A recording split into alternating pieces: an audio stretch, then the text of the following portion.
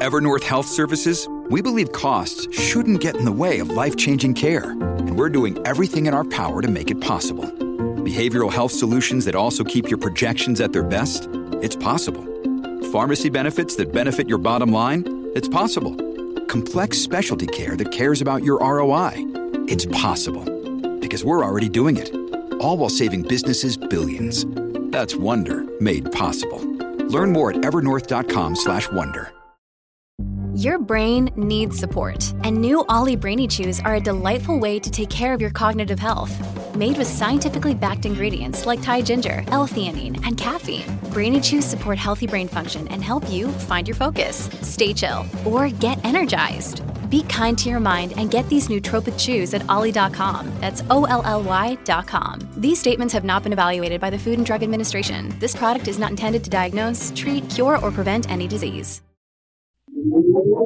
You're listening to Impact Theory. Impact Theory. Impact Theory. Impact Theory. Impact, baby.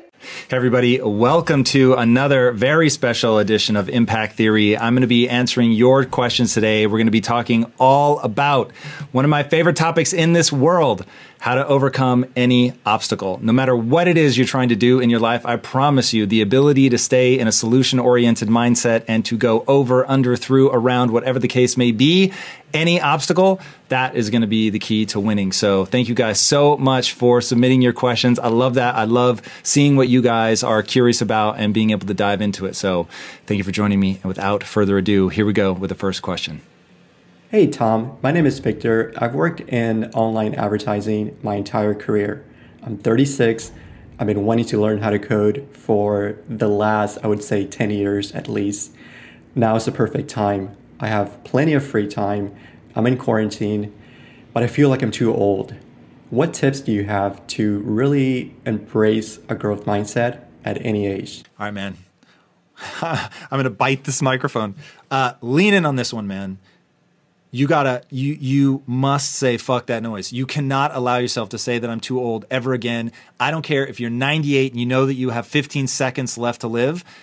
Don't buy into the myth that you're too old, because that is going to slow you down. There is a quote that haunts me to my core, which is genius is a young man's game. Now, why is genius a young man's game? Part of it is definitely energy. Part of it is the naivete of the beginner. But part of it is just that as you get older, you become dogmatic. You start saying shit like, I'm too old. You start buying into the myth that you can't teach an old dog new tricks. The reality is your brain remains plastic until the day you die, meaning you can learn new things. The human animal is designed to learn. That's what we are designed to do. Now, yes, when you're younger, it's easier. You learn at a more accelerated rate. I'm not denying that.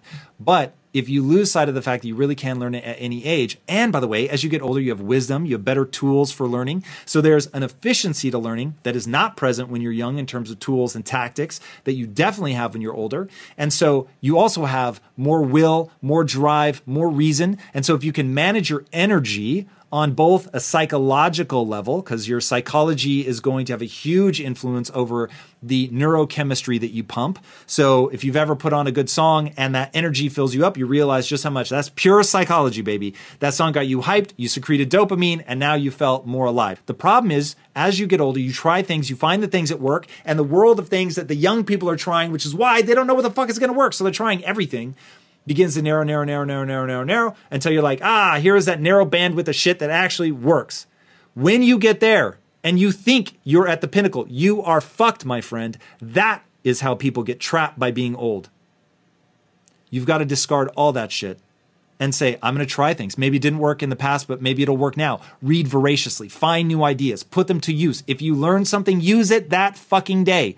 Push yourself to get better, to get faster, to learn new things, reading, podcasts, YouTube videos. I am insatiable in my appetite for knowledge because I am always shocked. One, the world is learning new things. And two, I'm discovering new things that interact with my wiring, right? We all have about 50% hard wiring, so we are not blank slates. So it's interacting with the unique way that I think about things, but it's also interacting with the things that I've learned, the current climate of what's happening and all that. But if you're not taking in new ideas, then you can't get new ideas out. So I used to have this formula that hung over my desk and it said, ideas in equal ideas out. You've got to voraciously get those ideas in. So fuck that noise about being too old. That is a self-defeating way to think about it. Never, ever repeat disempowering shit like I'm too old ever again. And then go out there, learn to fucking code, become the greatest coder that ever lived. You're 98, you got a long ass beard, and you code better than anybody else. And God only knows what the language will be then, but you're going to beat these young whippersnappers. And if you maintain that idea, my friend, you will stay mentally supple and you will dominate. Dominate, I say. So get after it. You can learn. Anybody can. All right, next up. Hey Tom, I'm Sam Montoya in Las Vegas, Nevada, and I recently started a coaching business. I'm using YouTube as my primary mode of content creation, but struggling with audience retention. How would you structure a video to keep user engagement as high as possible and motivate them to take action? I appreciate your time. All right, so this is wonderfully specific, so we can get into the YouTube algorithm. So this is one of the things that you really have to understand. So if you want to build a YouTube channel or be a social influencer or anything like that, a big part of the game is psychology of your audience, and a big part of the game is understanding the algorithm and what the algorithms push and promote. Because the last place you want to find yourself is having to buy your way to your audience. So you want to make sure that you're getting a lot of organic reach. And to get a lot of organic reach specifically on YouTube, as of the day this is being recorded, because this is always changing, some big things that you want to look at. So first and foremost, you have to get people to click on the video. So click-through rate is going to be huge. And by the way, to put this in context of overcoming any obstacle, I will say this, that when you break down an obstacle into its constituent parts and you recognize the truth of the situation, then you're going to be much more effective at being able to scale that obstacle however big it is. So the YouTube algorithm can seem very daunting. Building an account can seem very daunting.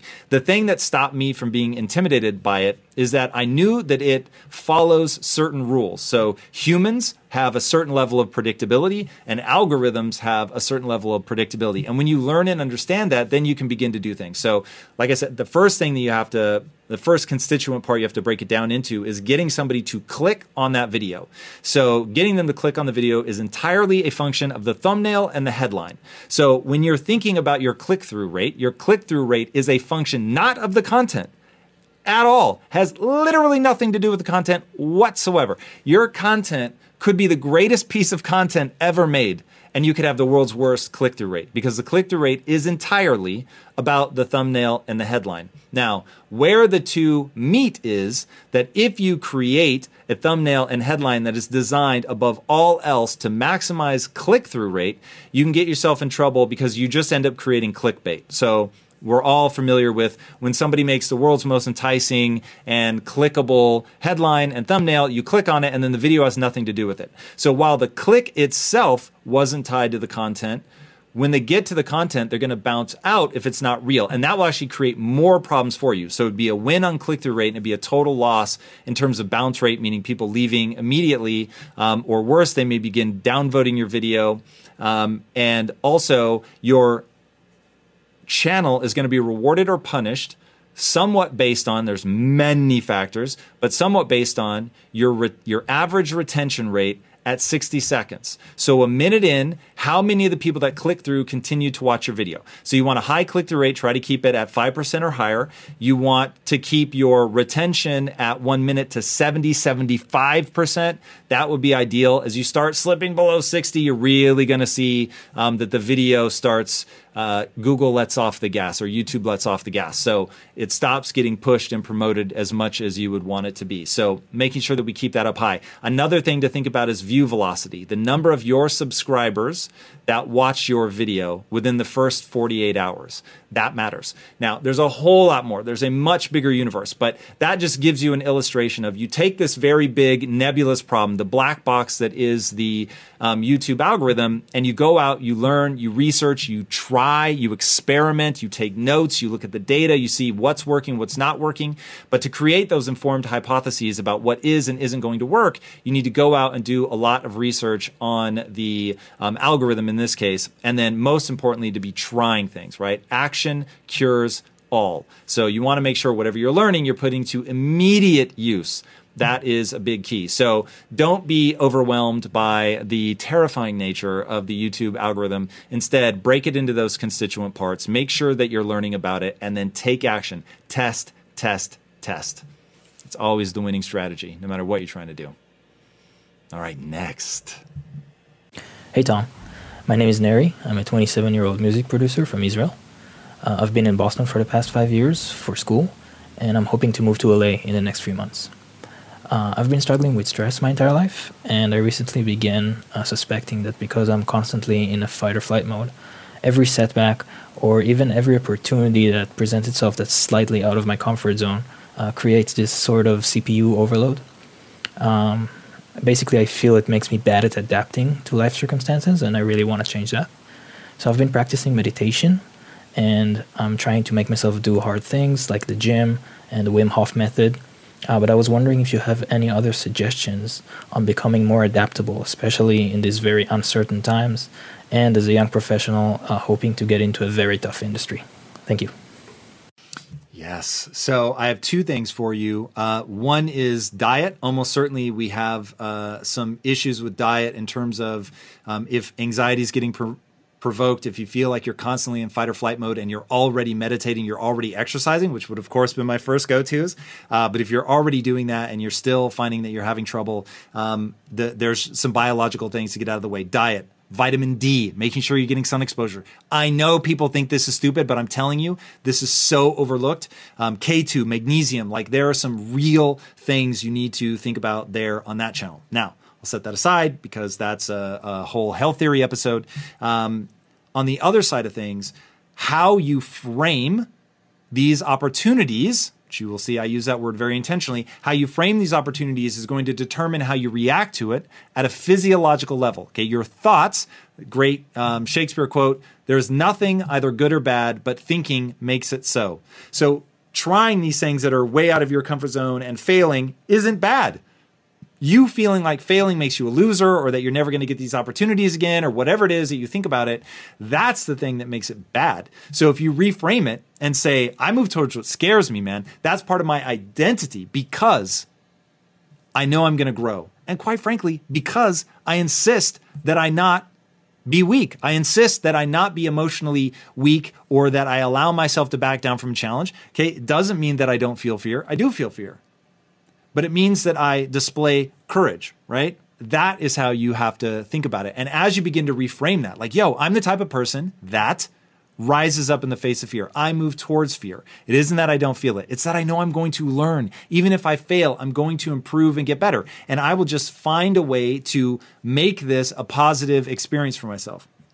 And when you begin to reframe things like that, when you begin to change your self-narrative, then you begin to have a very different emotional reaction to this thing. But you have to take control of that self-narrative. You have to take control of your framing, how you think about this thing. What does it mean? What does success mean here? What does failure mean here? Everything's like reading a book. I'm going to learn something from this shit. I'm going to do something. And if I fail, I'm going to get a ton of information. I'm going to get better. Right? And if you know about yourself that you're going to show up and you're going to improve, then there should be no fear of failure. It doesn't mean it's your desired outcome. It just means you're not afraid of it because you're going to get better. So don't view yourself through the lens of a moment.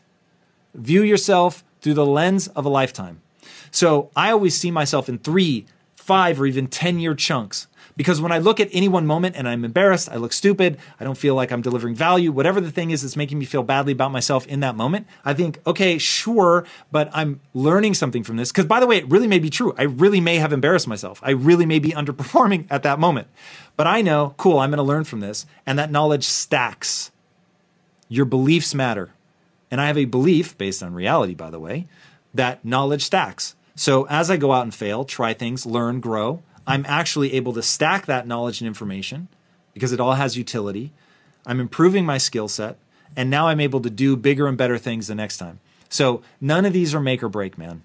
Go try them and see yourself only as the learner. I'm saying yes to this, A, because I have a self-narrative that says that I move towards fear.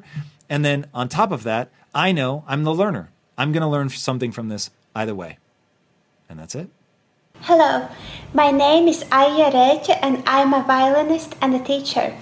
My question to Tom is, When you have a high-level goal, which is also a long-term goal that you are working on for several years, and when you reach a state of plateau, how do you deal with this plateau, and how do you press on with your goal in current situation in the world when the rest of the world is very uncertain?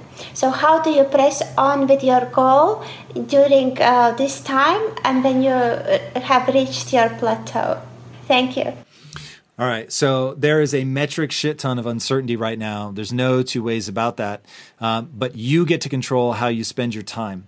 So when you think about making the most of this time, if you allow yourself to get overwhelmed by the uncertainty, then you're going to be paralyzed and you're not going to make good use of this time. Versus if you know what you want to be accomplishing, you know exactly what your goal is. You know, hey, 6 months from now, I want to be doing this. A year from now, I want to be doing this, whatever. You can't control what happens to the world. So literally shut that out of your mind. Build the skill set that you want to build that allows you to do the things you want to do at the end of 6 months, a year, 18 months, 2 years, whatever that is, however far out that you're looking. Skills have utility.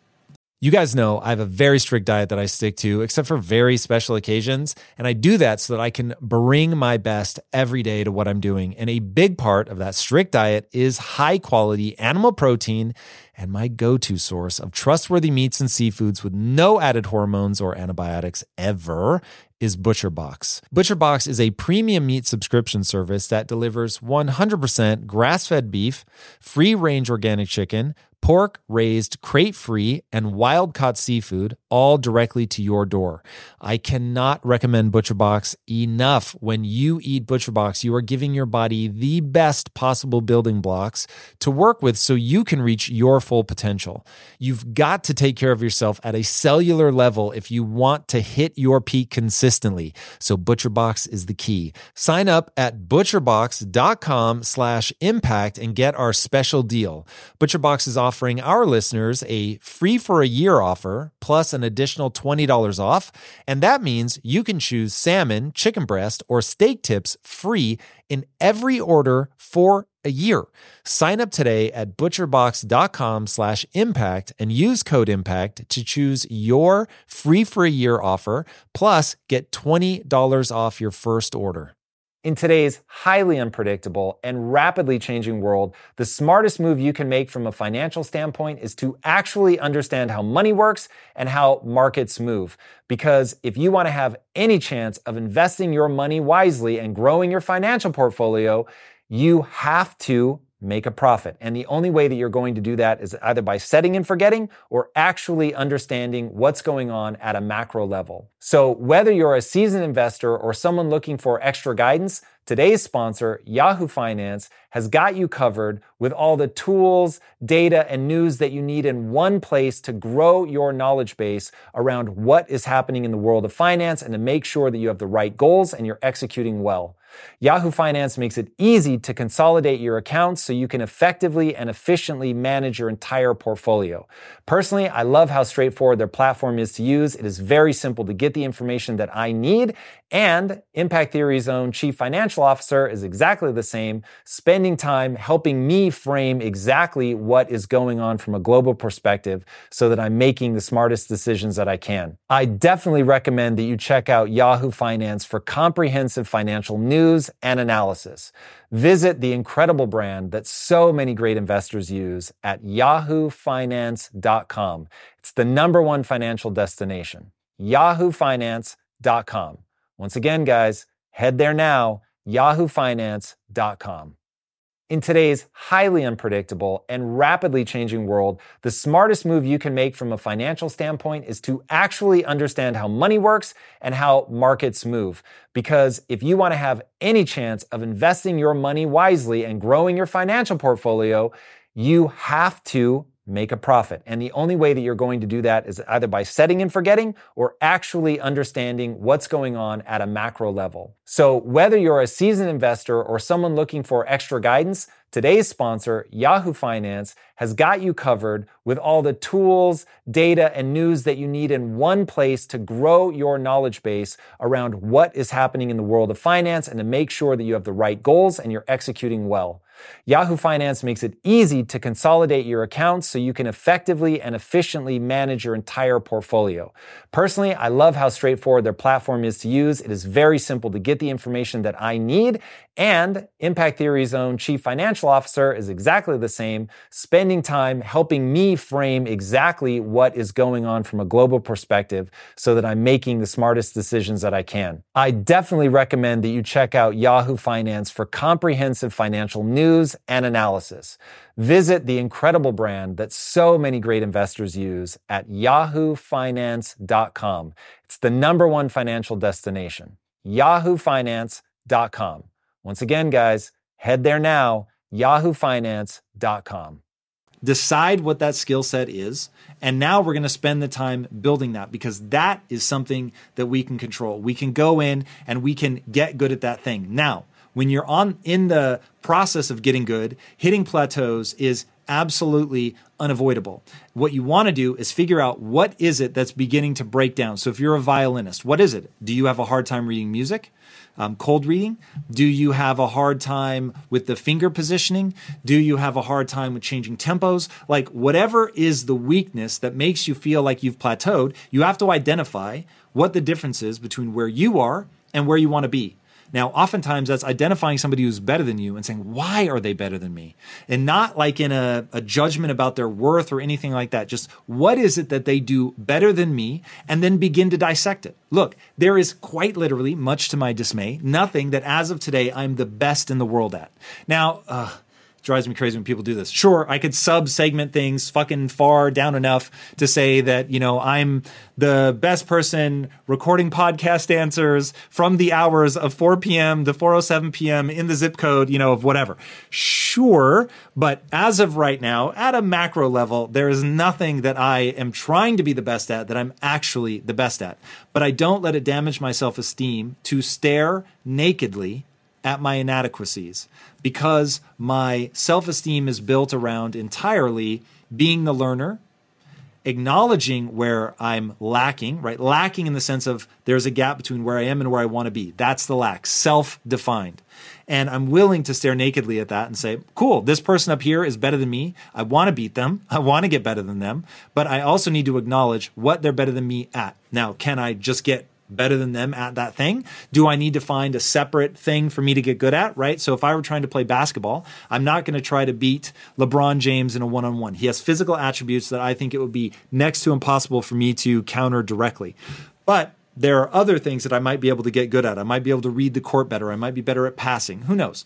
But you go and identify, given the 50% of me that's hardwired that I can't change and the 50% of me that is malleable, how do I bring the reality of those two things together in a way that allows me to perform at the level that I want? So you've identified what it is you're underperforming at, and now you're going to go into deliberate practice. So there's a book by Anders Ericsson called Peak. In that book, he breaks down the process of deliberate practice, of how you take the things that you're not good at, not the things you already are good at, which is what most people will tell you. Lean into your strengths. That's some bullshit. You, yes, know what your strengths are. Yes, leverage them whenever you're in a performance situation and you have to outperform. But when we're talking about practice, we don't want to lean into the things that we already do well. We want to systematically break out the things that we're not good at and find a way to do a practice cycle, a repetition cycle that allows us to actually get better. This is not blind repetition.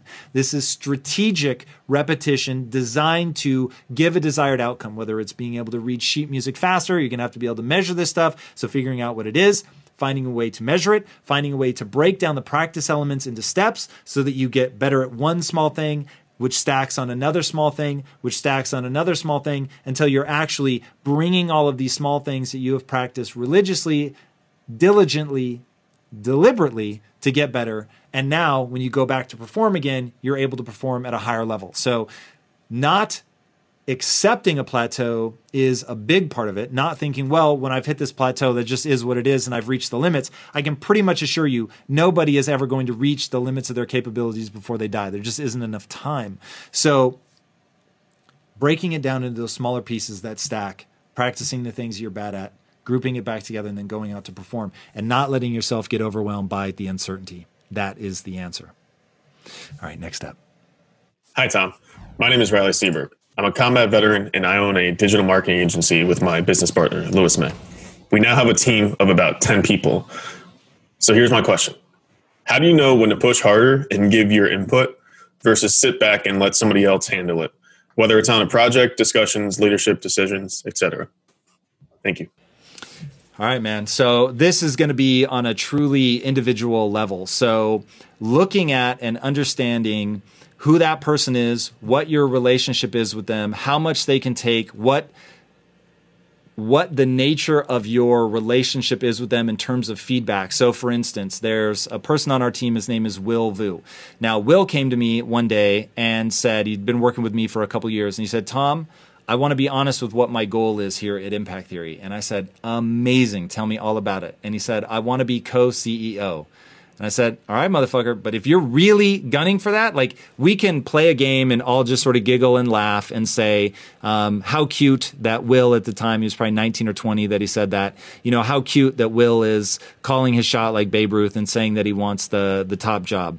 Or I can take that really seriously. And now we can talk about what would it really take to get to that point. And if you're giving me permission, which is something that I'll do a lot with people, is you tell me, you know, how hard basically you want to be pushed, because I'm happy to, like, if you want to know what it takes to get to your goal, right? Everything is an echo of your goal. He gave me his goal. And I said, cool, if that's really how you want me to treat you, like I'm grooming you to be the co-CEO, it's going to be fucking hard. And we just had a call like yesterday or the day before where he brought something up. He said something that I would have let slide in virtually anybody else.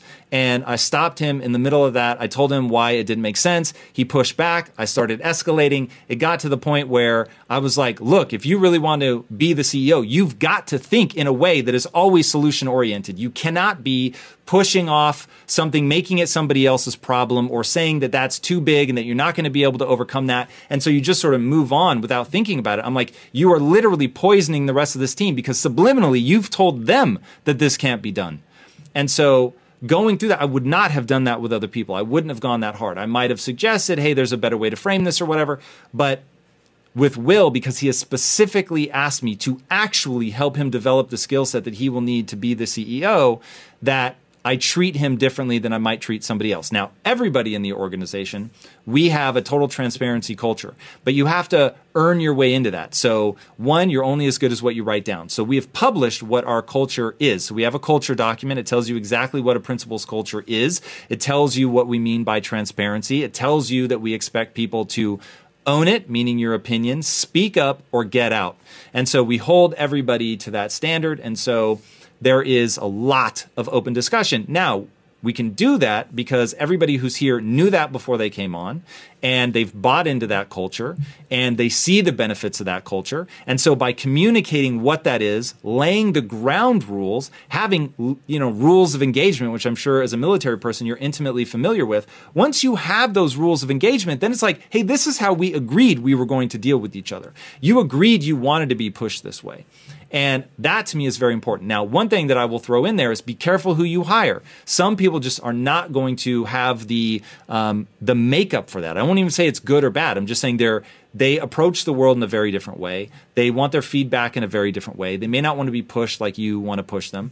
And so you have to know going in whether somebody is going to be a cultural fit. I think it's as important to judge a cultural fit as it is to judge a skill set fit. So if you get all of those, rules of engagement, a good cultural fit, you've written down the culture, you've discussed it, you have buy-in and permission from the person. Now you can be very open and back and forth. And then if you really want to bring it home, you're going to make sure that you're as receptive to that kind of feedback as you would expect them to be. So if you lead by example and you're showing people what it means to take criticism, to be pushed, to want to know where you're weak, and then to work to get better at that. When people see that, man, and then you come to them and say, hey, of course, in a compassionate way, but never sacrificing clarity for kindness. But you tell them, hey, here's, where I think you are lacking. Here's what I think that you should do to improve that. People know the sincerity of it because they've been on the other side and told you where they think you're weak and how they think you can improve. And if you took that on well and actually did something about it and actually got better, and that we're all reaping results because of that improvement, now people are really going to be open to it because you've set the tone. And that is certainly how I do it. All right? That's it. Everybody, thank you again so much for submitting your questions.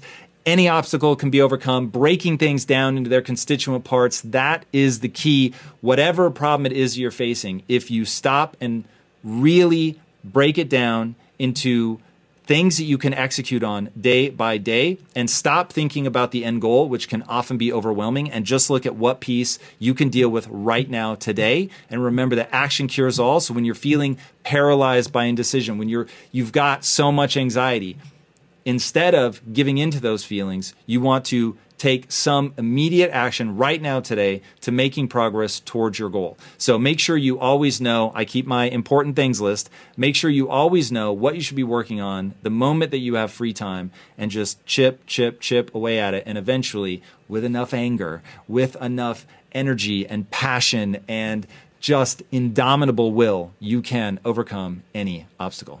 All right, guys, get after it. Whatever obstacle you're facing, go take care of it. And until next time, my friends, be legendary. Take care.